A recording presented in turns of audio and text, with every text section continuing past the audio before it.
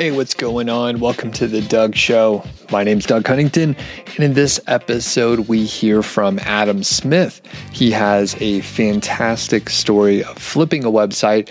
He knows exactly what he's looking for and has a handful of fairly simple things that he likes to do when he identifies a good candidate. In this particular case, he bought this site from Flippa. Now, before I send it to the interview, I have put together a little bit of a promo, a deal for you with Niche Website Builders, and that is 15% off any of their link building packages and 15% additional content if you get any of their content packages. So you're getting a little more or you're saving a little money. I'm an affiliate, so I get a commission potentially if you buy anything. And they're a good company. I'm working with them on a pretty good project that I'm going to be sharing a lot more about in the coming weeks and months, really over the next quarter or so, doing a little sprint of work that should be something I could talk about very soon. We're just kind of getting underway. But I use Niche Website Builders myself, and they're a good company to work with. So if you are in the market for, content or any of the services that they have several different link building packages as well. You can have a look over there. And if you're curious about some of the results, I have published other podcast episodes where I've talked about maybe the Shotgun Skyscraper campaign they ran for me, or the 20,000 words of content that I had them deliver for several months in a row, something like 8 or 9 months. So anyway, you could follow the link in the show notes here if you are interested. And thanks a lot to Niche Website Builders. And let's hear Adam's story. Hey, what's going on? Welcome to the Doug Show. My name's Doug Huntington, and in this episode, I talked to Adam Smith from Niche Website Builders. He has another cool story where he purchased a website, actually from Flippa in this case, for $60,000 back in the middle of 2021. He did a little bit of work on it, really not that much. We're going to go through each one of the steps that he did. And currently it's earning a lot more. It's actually worth about $132,000. So it went from $60,000 that he purchased it for all the way up to $132,000, which is pretty amazing with just, honestly, just a few days work, which sounds like such a clickbait headline. Adam, how's it going today? I'm doing well, thanks, Doug. Not too bad. Thanks for having me on again. Of course, you always have great stories. And when you mentioned this one, I was like, oh man, we have to talk about it because, one of the luxuries of, having capital to invest is you can really kind of shortcut the process. And granted, we know we're in a fortunate position, or you're in a fortunate position where you had the capital to invest it. Not everyone's in that space, but if people are thinking about the future, or maybe you do have a war chest of cash and you're able to invest strategically, this could be a great way to do it. So we're going to talk about how you identified this site, maybe the process of purchasing it from Flippa, and then, of course, the steps. There's only a handful, but we'll go through the exact steps that you did to increase the revenue and talk about how we arrived at this amount that it is probably worth now if you were to sell it. So before we get into it, I'll mention that we have interviewed you before, so people can go back and hear a lot more of your backstory, but just a quick 30-second intro. Who are you, Adam? What do you do? Where do you work at? Sure. So I've been involved in the space for a number of years now. I currently run a company with my co-founder, Mark, called Niche Website Builders. We're an agency that help affiliate marketers and content site owners with content creation, link building, and done-for-you services.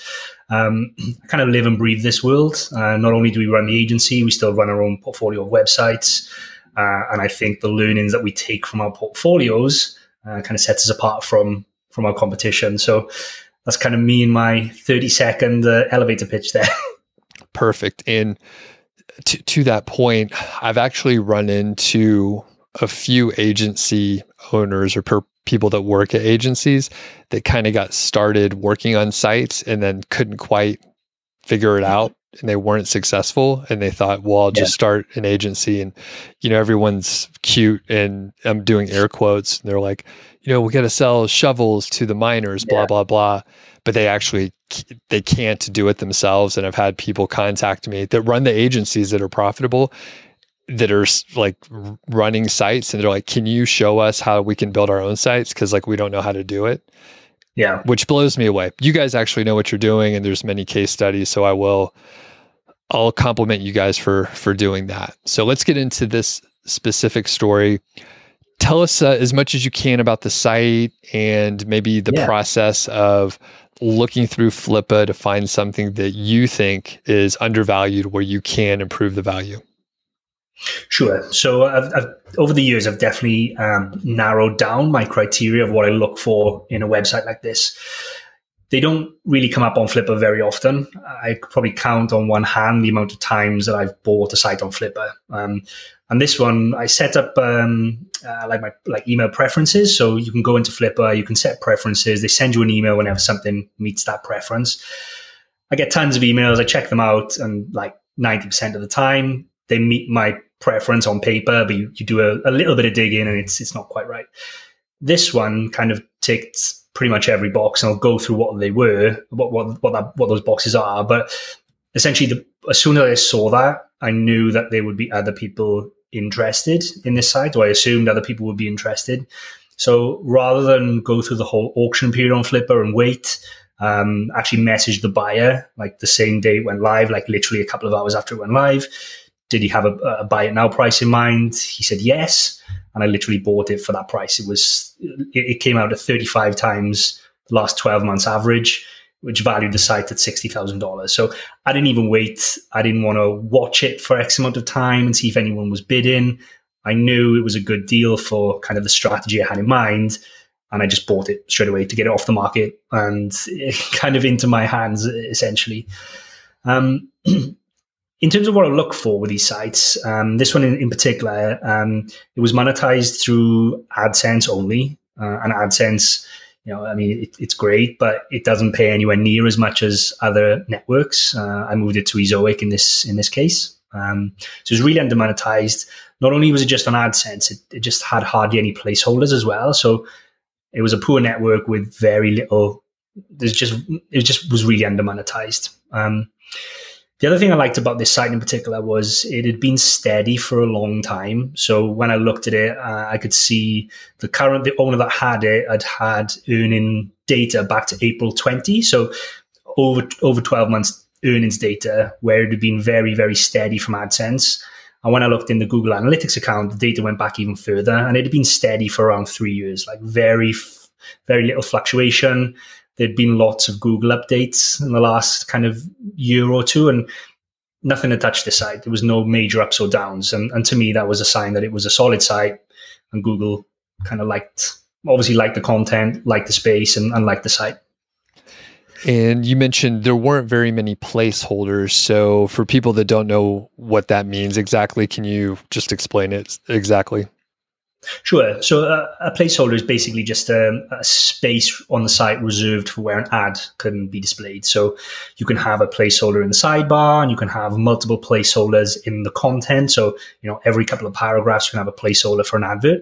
It doesn't necessarily mean an advert will show there, but it's a place where an advert can show if an advertiser wants to bid on that traffic.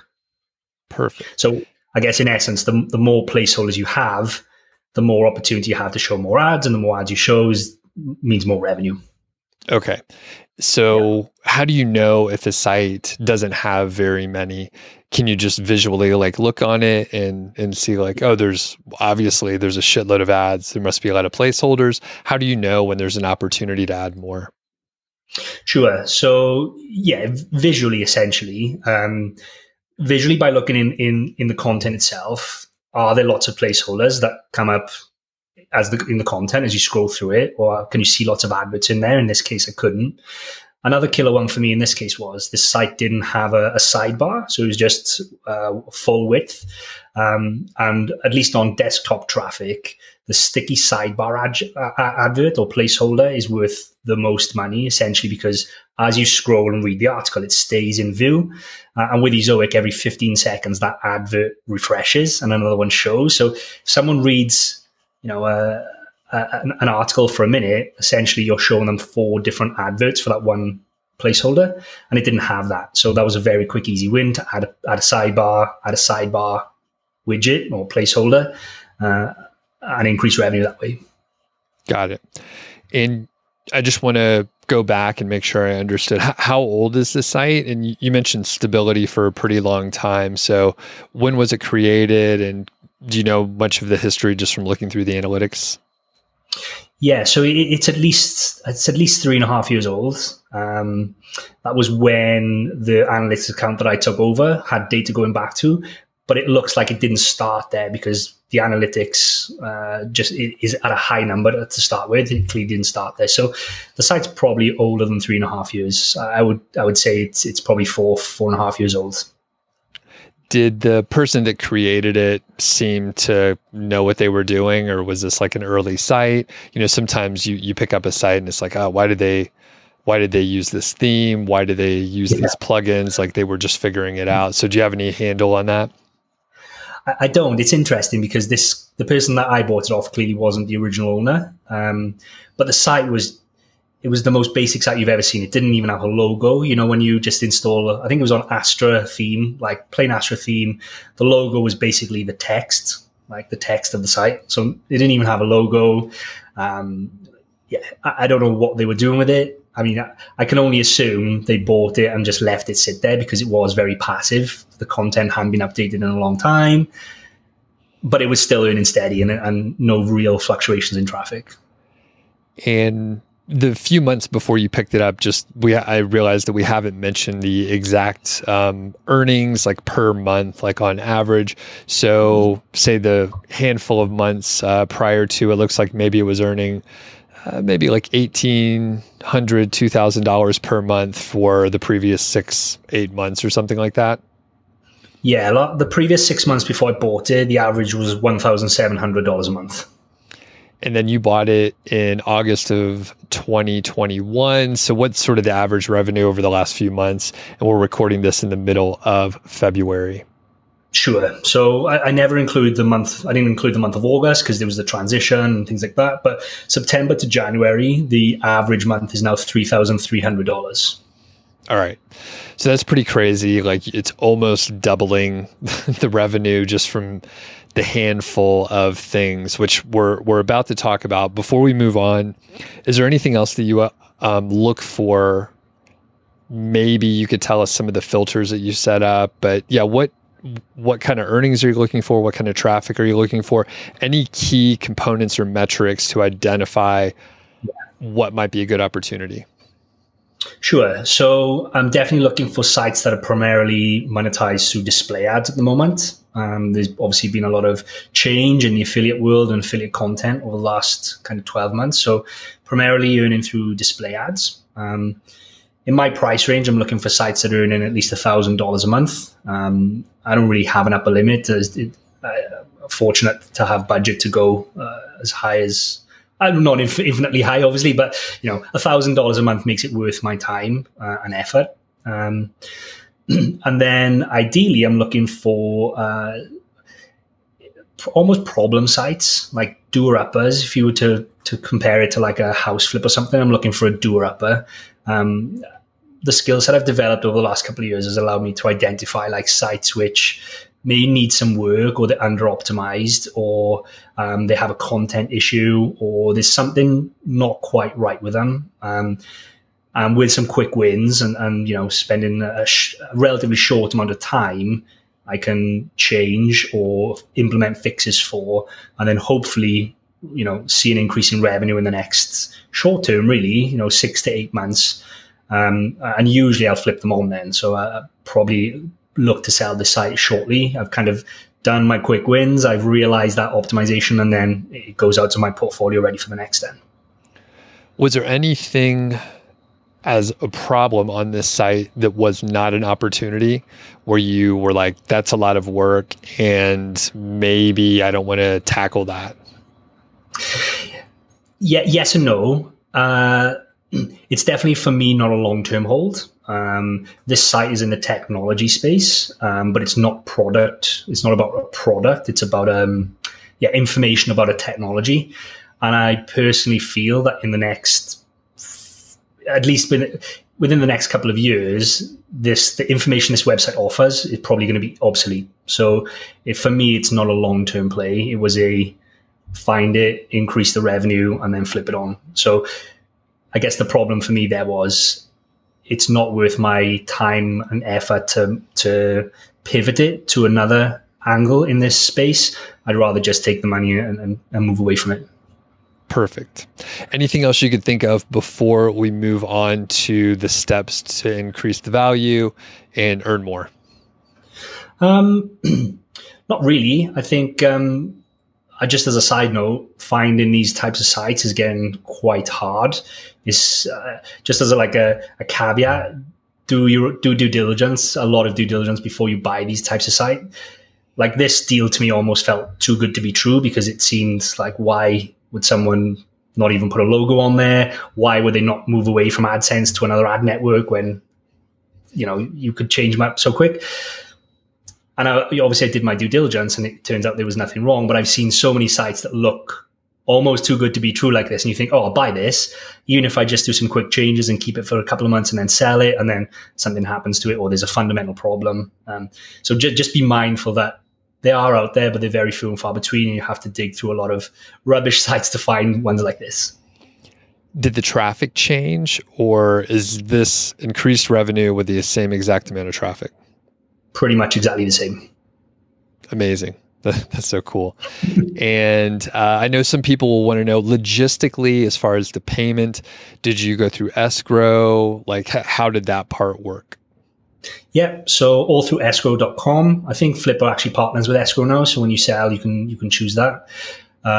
We split the fee 50-50, so there's a fee on the buyer and seller side. You can choose one person paid or not, but I think we split that 50-50, and I think we set a 7-day inspection period, and that is basically once the site is transferred over to me, I then have 7 days to make sure that I'm happy with it, to try and get it approved into my Ezoic account, to make sure that it'll get approved. Because that's always another danger of buying a site that's with AdSense.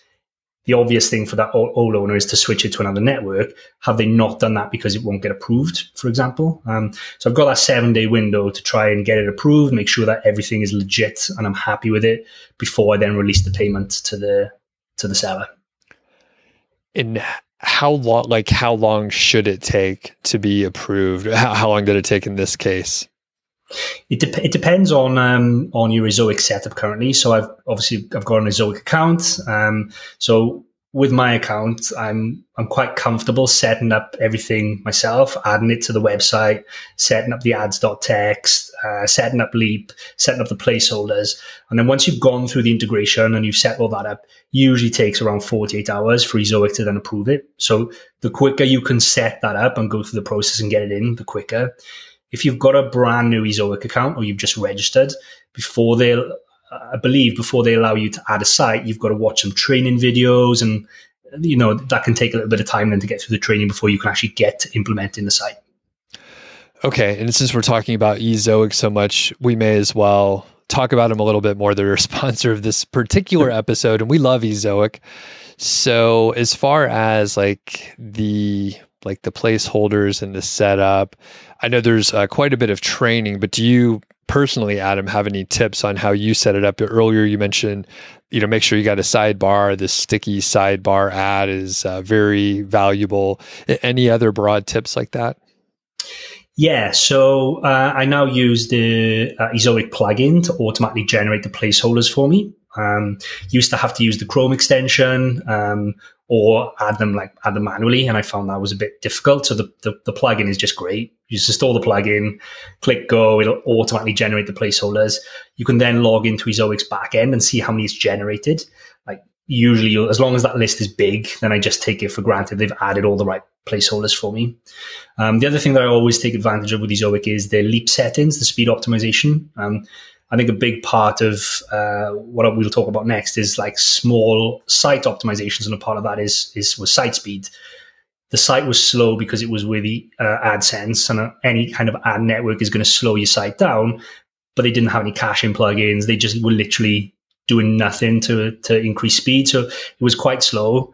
So put it into Ezoic, turned on the Leap settings, set that up. I mean, it's really simple. You click turn on Leap, tick the boxes, click preview, make sure the site isn't broken, and then turn it on. It's really as simple as that.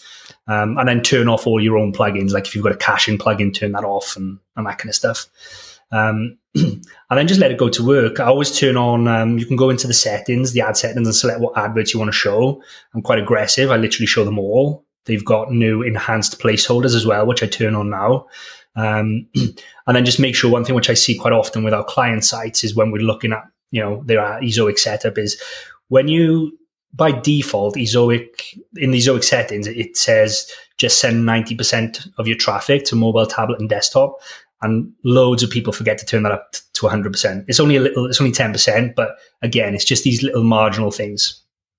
Perfect. Yeah, I think I've forgotten to move it up. So once we finish, I'll turn mine up. The other part with Ezoic that I was going to ask you about is the premium. So some people are a little scared to do the premium, and you've been on. Obviously, the site's been on Ezoic for a few months, so I suspect you were invited and you were able to do it. Can you talk about the premium? And some people are scared because you do, you technically pay for it, right? Like you have to, there's a fee to have the eligibility to put those ads. And some people are like, well, I'm not sure, I don't want to do it. So can you talk about that a little bit?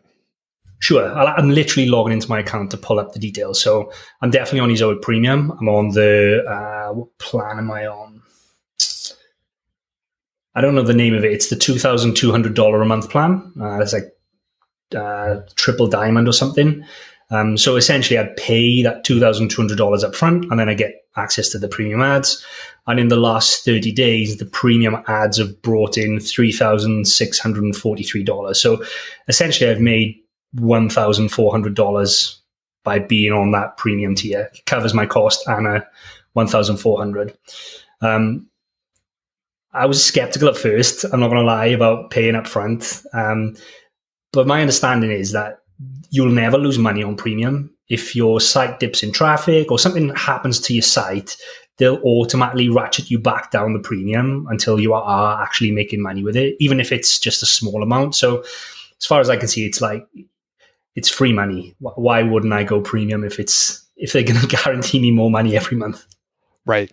Yep. And that's the thing. I mean, it feels like the way it's framed feels different than maybe what we're used to. But when you peel it back, when you talk to enough people, you realize, oh, it's, part of the cost of doing business is just the way the business model works. Yeah. And it turns out it's fine. And if you ever wanted, if it turned out it's not a good fit for you, you could always turn it off. So, Okay, perfect. Anything else about Ezoic? No, I don't think so. I think what they're doing is great. I know they've got some new stuff coming out soon, which I think looks awesome. I don't know if we can or can't talk about it, so I won't talk about it yet, but I know they've got some cool things coming out in the pipeline in the next couple of months as well. So I'm excited to test that, and I think it'll help us make more money too. Awesome. Well, cool. Let's talk about some of the other things that you did. Some of these are super quick wins, and I think you mentioned that you pretty much did about 5 days of work to implement these things to over double the value of the site and just earn a lot more money. So let's go through them, and I'll turn it over to you. I'll let you hit these. Sure. Yeah. So it literally took 5 days, and these weren't 5 solid days. These were 5 days kind of working in the evening after the day job, the agency world. So, I mean, the first quick thing that I did, I was quite lucky that it was built on Astra, the theme Astra as well. I mean, most themes are similar, but I'm very familiar with Astra. It's what we build all of our sites on. So the first thing I did, I think the font size was 17. It's the standard Astra font size, which is quite small. And if you increase this one up to 22 pixels, I guess, or I don't know what that 22, I know it in the settings. And it does look quite big, if I'm being honest, at a 22. But what that does is especially on like mobile, it just means people have to scroll more, and then more time on site. On desktop, more time on site as they scroll means that the sticky sidebar display ad is in view for longer. So you can increase the time people spend by just having a bigger font, essentially. The other thing that I did that goes kind of hand in hand in font is just increase the line space as well. The space between sentence, or the space, it's line height, I think it's called. And again, it just does something similar, just keeps people on the site a little bit longer. So they're scrolling more, and there's more opportunity for ad spots. The other thing I did was add more images. The site literally didn't have a single image on any of the posts.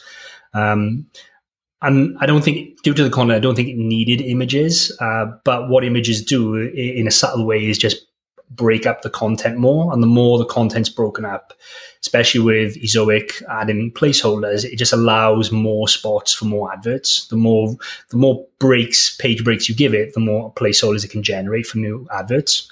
So that allowed me to add more adverts as well. How many images do you put in there? So it depended on the post. Some of the posts are actually quite short, so those ones I just add one. But the more standard or longer ones, I'd add at least 3. Okay, and then is there some ratio that you aim for? So 3 images per 1,000 words, or something like that? Not really. I mean, I try and add, because this is I don't really mind what the post looks like. I don't mind if it looks like it's got too many images or whatever. It's literally just there to increase revenue as a tool. So there was no rule of thumb of 1,000 words equals 3 images. It was almost how many can I try and get away with without making this post that doesn't need images look like it's just full of images. Right. Well, and side note, this is I'm trying to get free advice from you, Adam. So of one of my sites, you've been working with me on it.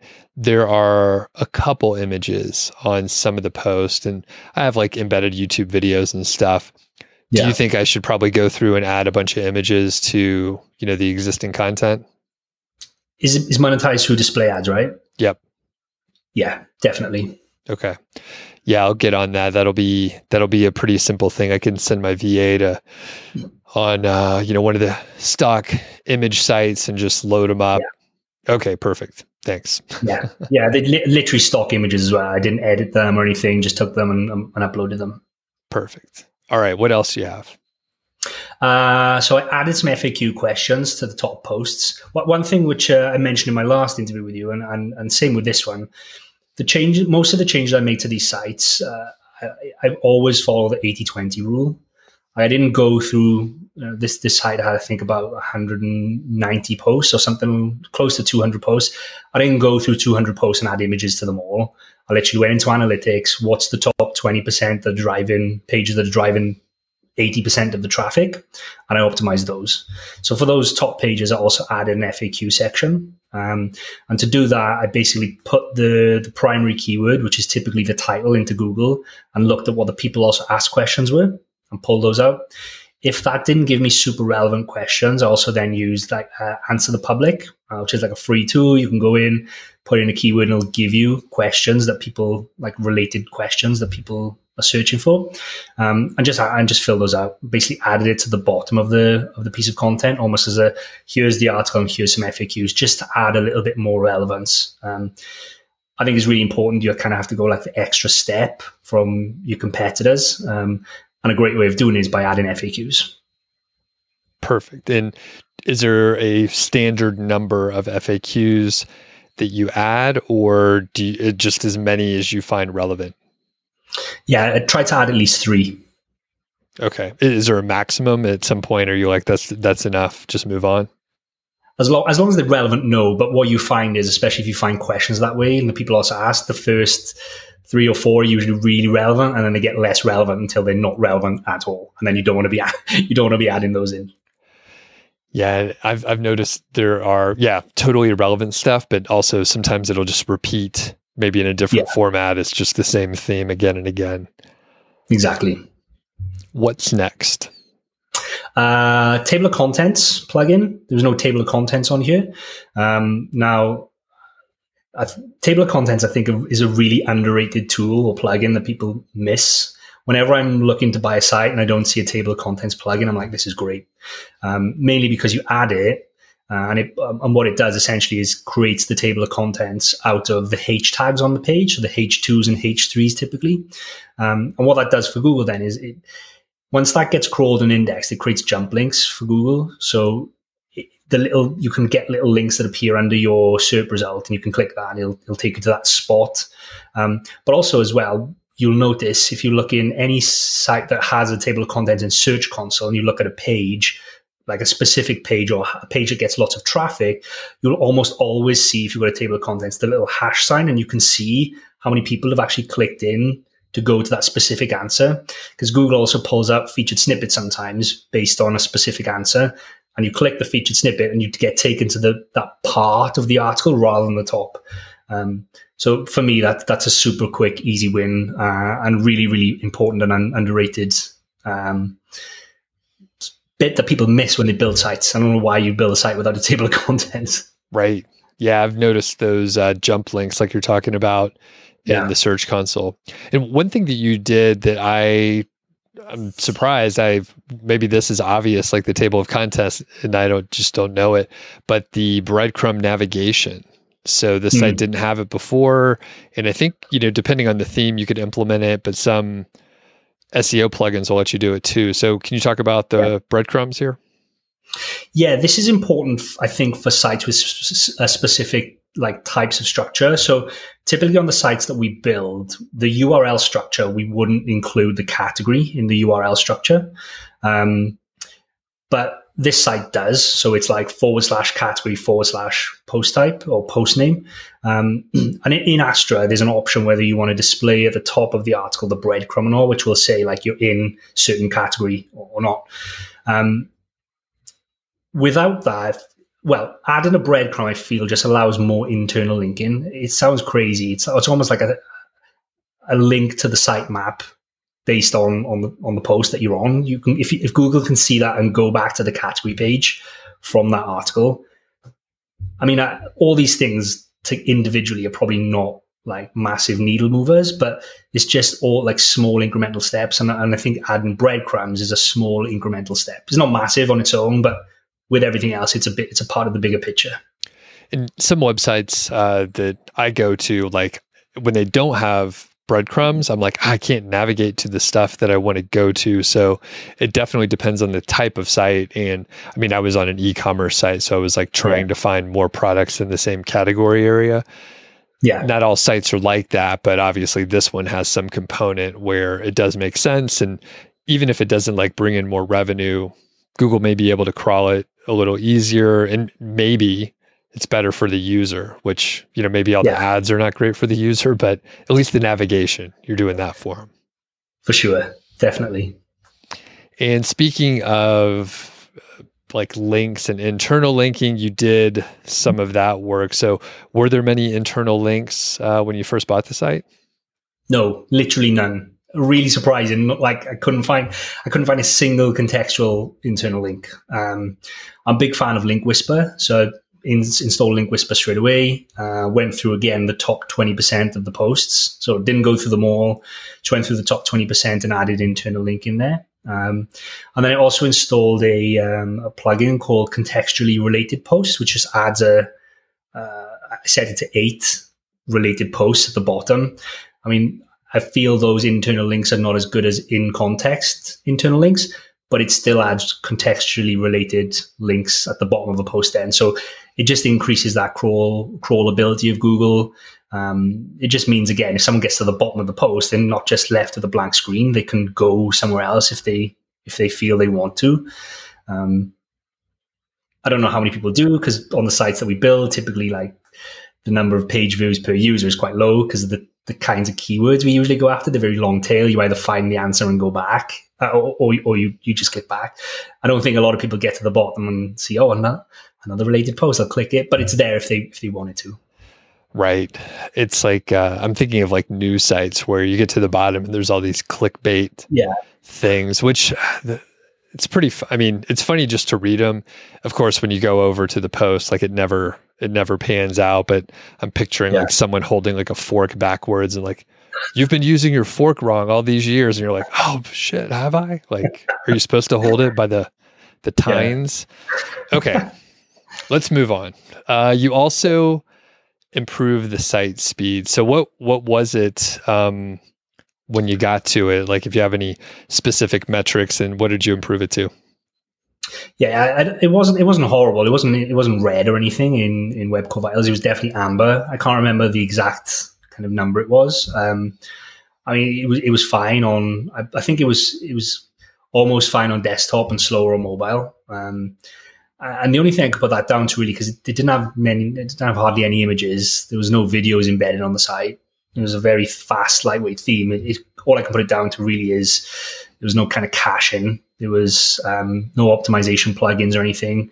And it was running AdSense. So it was like an ad network, and they were doing literally nothing to optimize. So when I moved it into Ezoic, we kind of talked about it earlier, but I installed Leap. And that kind of takes care of like 99% of the things that you need to do, essentially. And if I just have a look in my Ezoic account here now, currently is... While you're looking it up there, one thing that I find very surprising is the site was making, around close to $2,000 per month for a pretty long time. And I'm kind of shocked at like some of the little things that they didn't do. Like you said, whoever you bought it from, it seemed like maybe they didn't build it. They bought it from someone else and kind of didn't know what the fuck they were doing. Cause just like little things they didn't even put internal links. The site speed wasn't that great. Like there were a couple of things, and I know you said it was a lightweight theme, but basically if you have no images and you have Astra, like it should load pretty quickly if you're not doing any embedded videos. Like there's not many calls, and the images are usually what get people. Yeah. It's like I say, it's rare to find sites like that are doing well, that have literally, they just miss all the simple things. The site speed now is on mobile, it's 90, and on desktop, it's 91. So it's green on both with an ad network, which, I mean, I'll take that all day. It's not high 90s, but it's green. So. All right, cool. And one last thing kind of related to the speed is hosting. And one person did want me to ask about this. It doesn't really matter what hosting you use, but I'm curious if you did have to switch it. I typically use SiteGround or MDD hosting, but I usually tell people like the hosting problem is solved. Like all of them are pretty much the same as long as you don't get a really terrible one. Most of them are pretty good. So did you switch hosting, or did you just pick up a plan wherever it was already hosted? No, I always switch hosting. I use, for my own personal sites, WPX. And the only reason I switch is because I pay for a plan with X amount of sites in. So I might as well move it over there. Generally, overall, I've been very happy with WPX. So I've been with them for years. I think the support is amazing. I did have one issue with them last year where for no reason, it turns out for no reason, they messaged me to say, your site's been infected with malware and is sending out emails. We've taken the site offline until we investigate. And I was like, what? Like, this is crazy. And then I said, okay, that's fine. And then it went on for days and days and days. And then it turned into over a week where I was emailing constantly every day. Like, I'm losing money. My site's losing rankings. What is going on? And then there was almost no apology at the end. It was like, oh yeah, we made a mistake. Turns out it wasn't. And we've put the site back online for you. I was like, oh, great. Thanks. Awesome. And I probably would have moved away at that point over to Cloudways because that's what we use for our agency. But I've got quite a few sites with Ezoic, with WPX, and I just haven't had the time to go and move them all. And I'm kind of caught in that trap now where I pay every month and I just renew, and I think, I should move it when the renewal comes in, and then life takes over, and next month comes, like, I'm going to move those, and then I don't. But then, that's the one thing over. I've been with them for probably 4 or 5 years, and that's the only complaint I've had in that time. Gotcha. Yeah, most hosting companies are pretty good, and if they're big enough, there's going to be stories just like you told where there was like some mistake, or one of the companies that I used, MDD, they had a major outage for like all their sites due to some really small anomaly that happened, and it was like multiple fail-safe things failed in a cascading. Anyway, it'll basically never happen again because now they know that is possible. So it's fixed, and that probably won't happen. But yeah, the pain of migrating is, usually not anything's going wrong, so you don't have to do anything. All right. Yeah.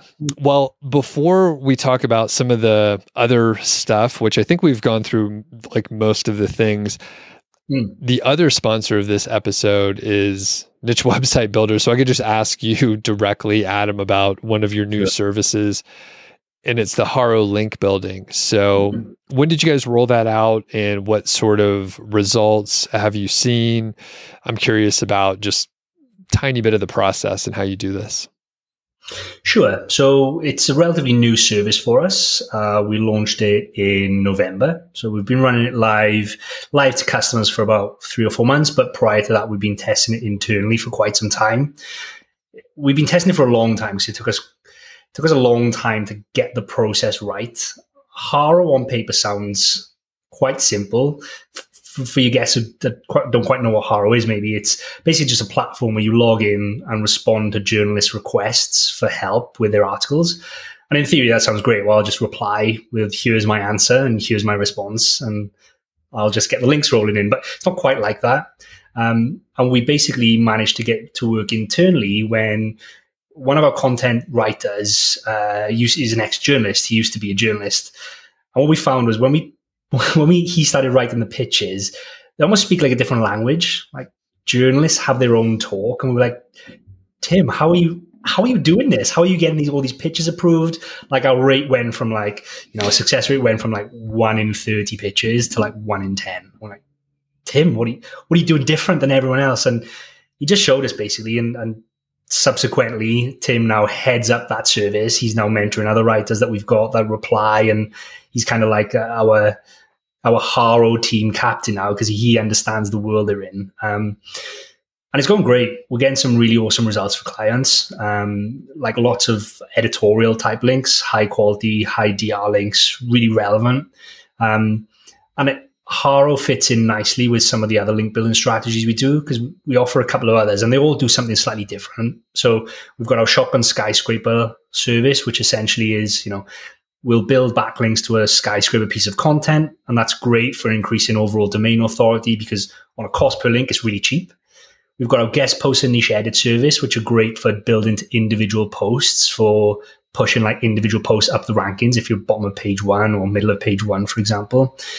One part that we've always missed is the ability to build EAT, the expertise, authority, and trust through link building, and Haro is great for that. When you reach out as an expert, and we go through the process of creating a profile for your website, we'll create someone on the About Us page, typically be someone from the comms team or the marketing team or whatever makes sense. We'll make up the whole persona. An image from this person does not exist, a whole backstory. And then we reach out as that person. And over time, not only do you get good quality backlinks, but you start to build a digital footprint for that person, even if they're not real, as an expert in the field, because they're getting quoted in editorial stuff. And they might say Dave from x-site.com. And Dave might not be real, but it's a great way of building expertise, authority, and trust, and building a digital footprint for Dave, who's on your site. And I think even if it's not super important now in certain niches, EAT, as Google gets smarter over the coming years, is probably going to become important. So you might still get away now with a fake persona, and we do it all the time for lots of our sites. Fake persona, create a backstory, but that's it. You don't go any further. EAT just allows you to take that persona a little bit further as well. Or Haro allows you to take it a bit further, I should say. Awesome. And you mentioned earlier that, I forget who the former journalist was, but can you tell us a couple tips about what he does to help improve the acceptance rate? Yeah, sure. There's definitely a couple of things he does. So the first big one with Haro is timeliness, like reply in as quickly as possible. Journalists want the answer yesterday. They've usually got very short deadlines to work to, and Haro comes out certain times of the day, which means we have to stagger our staff to be sure that we can hit them. The other thing that he's really good at is, what I think we did differently to increase our success rate was the way we packaged up the answer for them. Like, rather than here's everything I know about the topic, here is it pretty much polished, finished. They just have to make minor edits before they can publish that quote. And in a very concise, almost less is more. Like, this is everything I know in as little sentences as I can make it for you. And push that out. And then other small things around, making sure that we have headshots available, making sure that we link to our, if we've created a LinkedIn profile, or if we've got a, set up the About Us page, make sure we link to that. Just so it makes it really easy if someone wants to use your headshot, if someone wants to quote you and link back to you, that they've got all the information. They don't have to go searching for anything. And then the other thing is the way that he talks. I can't put it into words. It's just almost like a different language. They use different terminology. Like, we are so used to it as getting links from an SEO perspective. All we ever care really about is, are you going to use our pitch? Are you going to use our quote because we want a link? Tim comes at it more from a, hey, I've been in your shoes. I know you've got deadlines. I've done all this for you. It's packaged up. Like, he's like empathizes with them. And that goes down really well. I think that's why he's managed to get the success rate that he does. Very good. And I mean, just in the conciseness area, I can definitely understand that. Yeah. I haven't been on, in a reporter's shoes, but I have gotten like emails where it'd be much better to just get bullet points. And a lot of times I do, when I am sending an email to someone and I don't know if they can be concise, I will ask for just send me like a handful of bullet points. Don't send me a long narrative, because it's just too much. Like, it becomes it becomes more work, and they will literally just skip it. They won't even look at it. That's it. Okay, cool. So you guys have the Haro service, and is there any like amount of time which you recommend? I know some other services, say like Shotgun Skyscraper, like you may want to run it for several months, because number one, it takes a little time to get ramped up, but number two, you sort of hit a stride with it. So with Haro, what's the recommended duration? Yeah. The good thing about Haro is that it's almost never ending. There's always journalists looking for quotes for new stories that they're pushing out, or new angles on different stories. So you're almost never going to end up running out of, oh my God, we can't apply for any more pitches, because it's refreshed all the time. During that first kind of initial setup, we do a month, like the first month is setup, where we'll set up the About Us page and the persona, and we'll start the outreach, because it does take a while to ramp up. Usually the way it works is you answer a load of pitches, you get back that they're going to use them, and then typically the articles might not go live for another 3 or 4 weeks. So like from when you start, you might not actually see the links built. We've got them confirmed as they're going to place the articles, or they're going to place it, but they might actually not go live for like the first 5 or 6 weeks. And subsequently, when you finish the campaign, you've still got links coming in 5 or 6 weeks after we finished it. But really, if you've got the budget, I think it should become a long-term part of your strategy, not only for the link building, but for the EAT as well. What a salesman. Come on. Ongoing forever. Killing me, man. Ongoing until you sell your site, maybe for way more money than when you started. I don't know. Got it. Okay, that does make sense, though. That makes sense. All right, cool. Yeah. So we've gone through several items. I'm going to list them out, so if people are taking notes or something. But you increased the font size.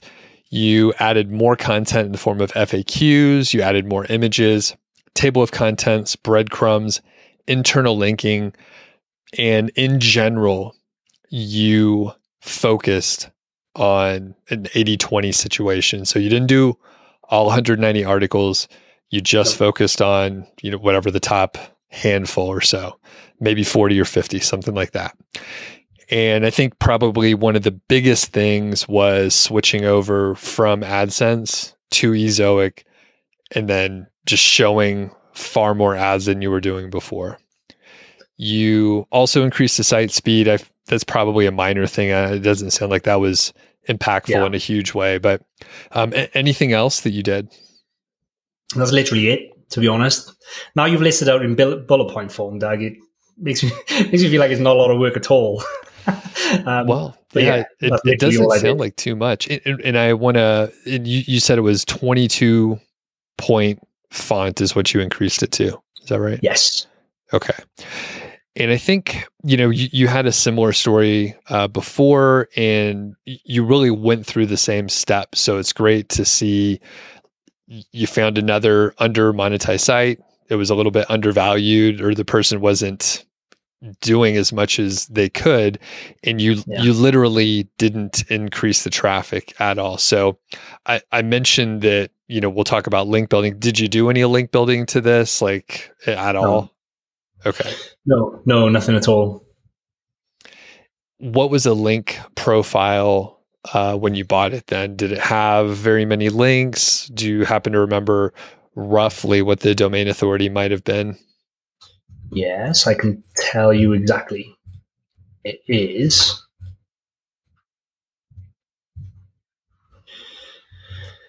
It's a DR25, and it has 388 referring domains. Okay. And do you know if the previous owners did any link building? Are these pretty natural, or what can you tell from your research? It was all pretty natural. Of those 300 nods, a lot of them are, I almost call them like spammy domains. The type that are, they're just like auto blogs, or it's called like keywordresearch.info or whatever it is. It's those types. Mm-hmm.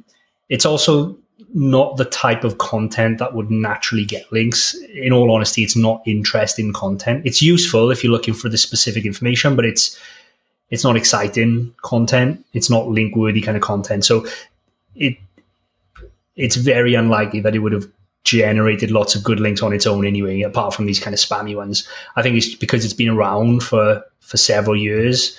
The DR is up to 25, more so because it's got lots of lower quality links, I guess. Not necessarily bad links or harmful links, but just ones which weren't built. Okay.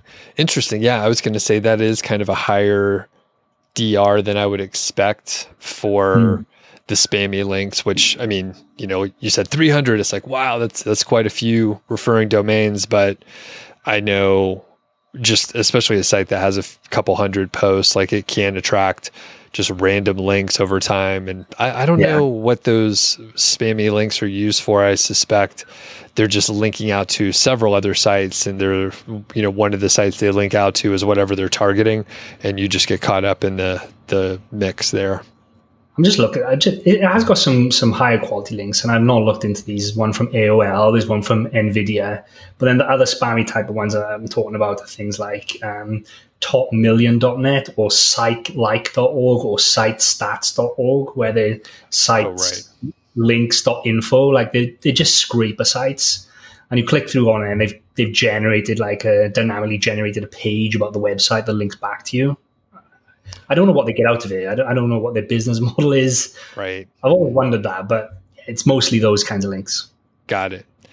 Okay. Well, anything else to add before we wrap it up? That's it, really, I think. I'm going to be selling the site soon, so if any of your listeners are interested in buying it, there's still a lot of, I think there's content you could add in the short term. I mean, we talked about how it's probably not going to be around in another 5 years or so, just because of the way the technology is going, but there's plenty of opportunity to make lots of money in that 5 years. You can definitely increase it from here, I think. But apart from that, no, that's it, really. It's been a pleasure talking to you again. Sharing these quick tip wins. Like I say, I think anyone with a small amount of knowledge can go out and do the same thing. It's just identifying the sites up front, or finding the sites up front. They're hard to come by, these types of sites. And I'll add in there that maybe you own a site. Like I said, as we're talking through this, I was like, oh, I'm pretty sure I could do one or two of these things that it wasn't relevant when we talked before, but now I'm thinking, maybe it makes a little sense to do a couple of these things. So you may be able to take these tips and then use them on your site that you already have, maybe throw on a couple more ads, maybe turn the 90% of the traffic through your ad network over to 100% for example, just a couple little things to tweak it, especially, I mean, let's say you're looking, just like you, Adam, you're looking to sell in a couple or short amount of time, maybe in the next 6 months. If you could boost the revenue by 15%, like that could represent a lot of money in the sales price. Sure. Yeah. And the way multiples are going as well. I mean, sites which have been steady for a long time, there's also a legitimate strategy if you feel like it's going to stay steady, is to buy it now at a multiple today, keep it for 12 months, and the multiple is probably gone up, increased in 12 months from now. Right. Yeah, it's very interesting if you do have a little money to play with. So, all right. Well, Adam, people could find you over at Niche Website Builders, right? Yep, that's it. Nichewebsite.builders. We've got a couple of Facebook groups, Niche Website Builders Facebook group, Niche Website Flippers Facebook group. If you go on the website, there's a contact form if you want to shoot us a message or anything. That's probably the easiest way to get in touch. Perfect. All right, man. We'll talk soon. Thanks. Cheers, Doug. Appreciate it.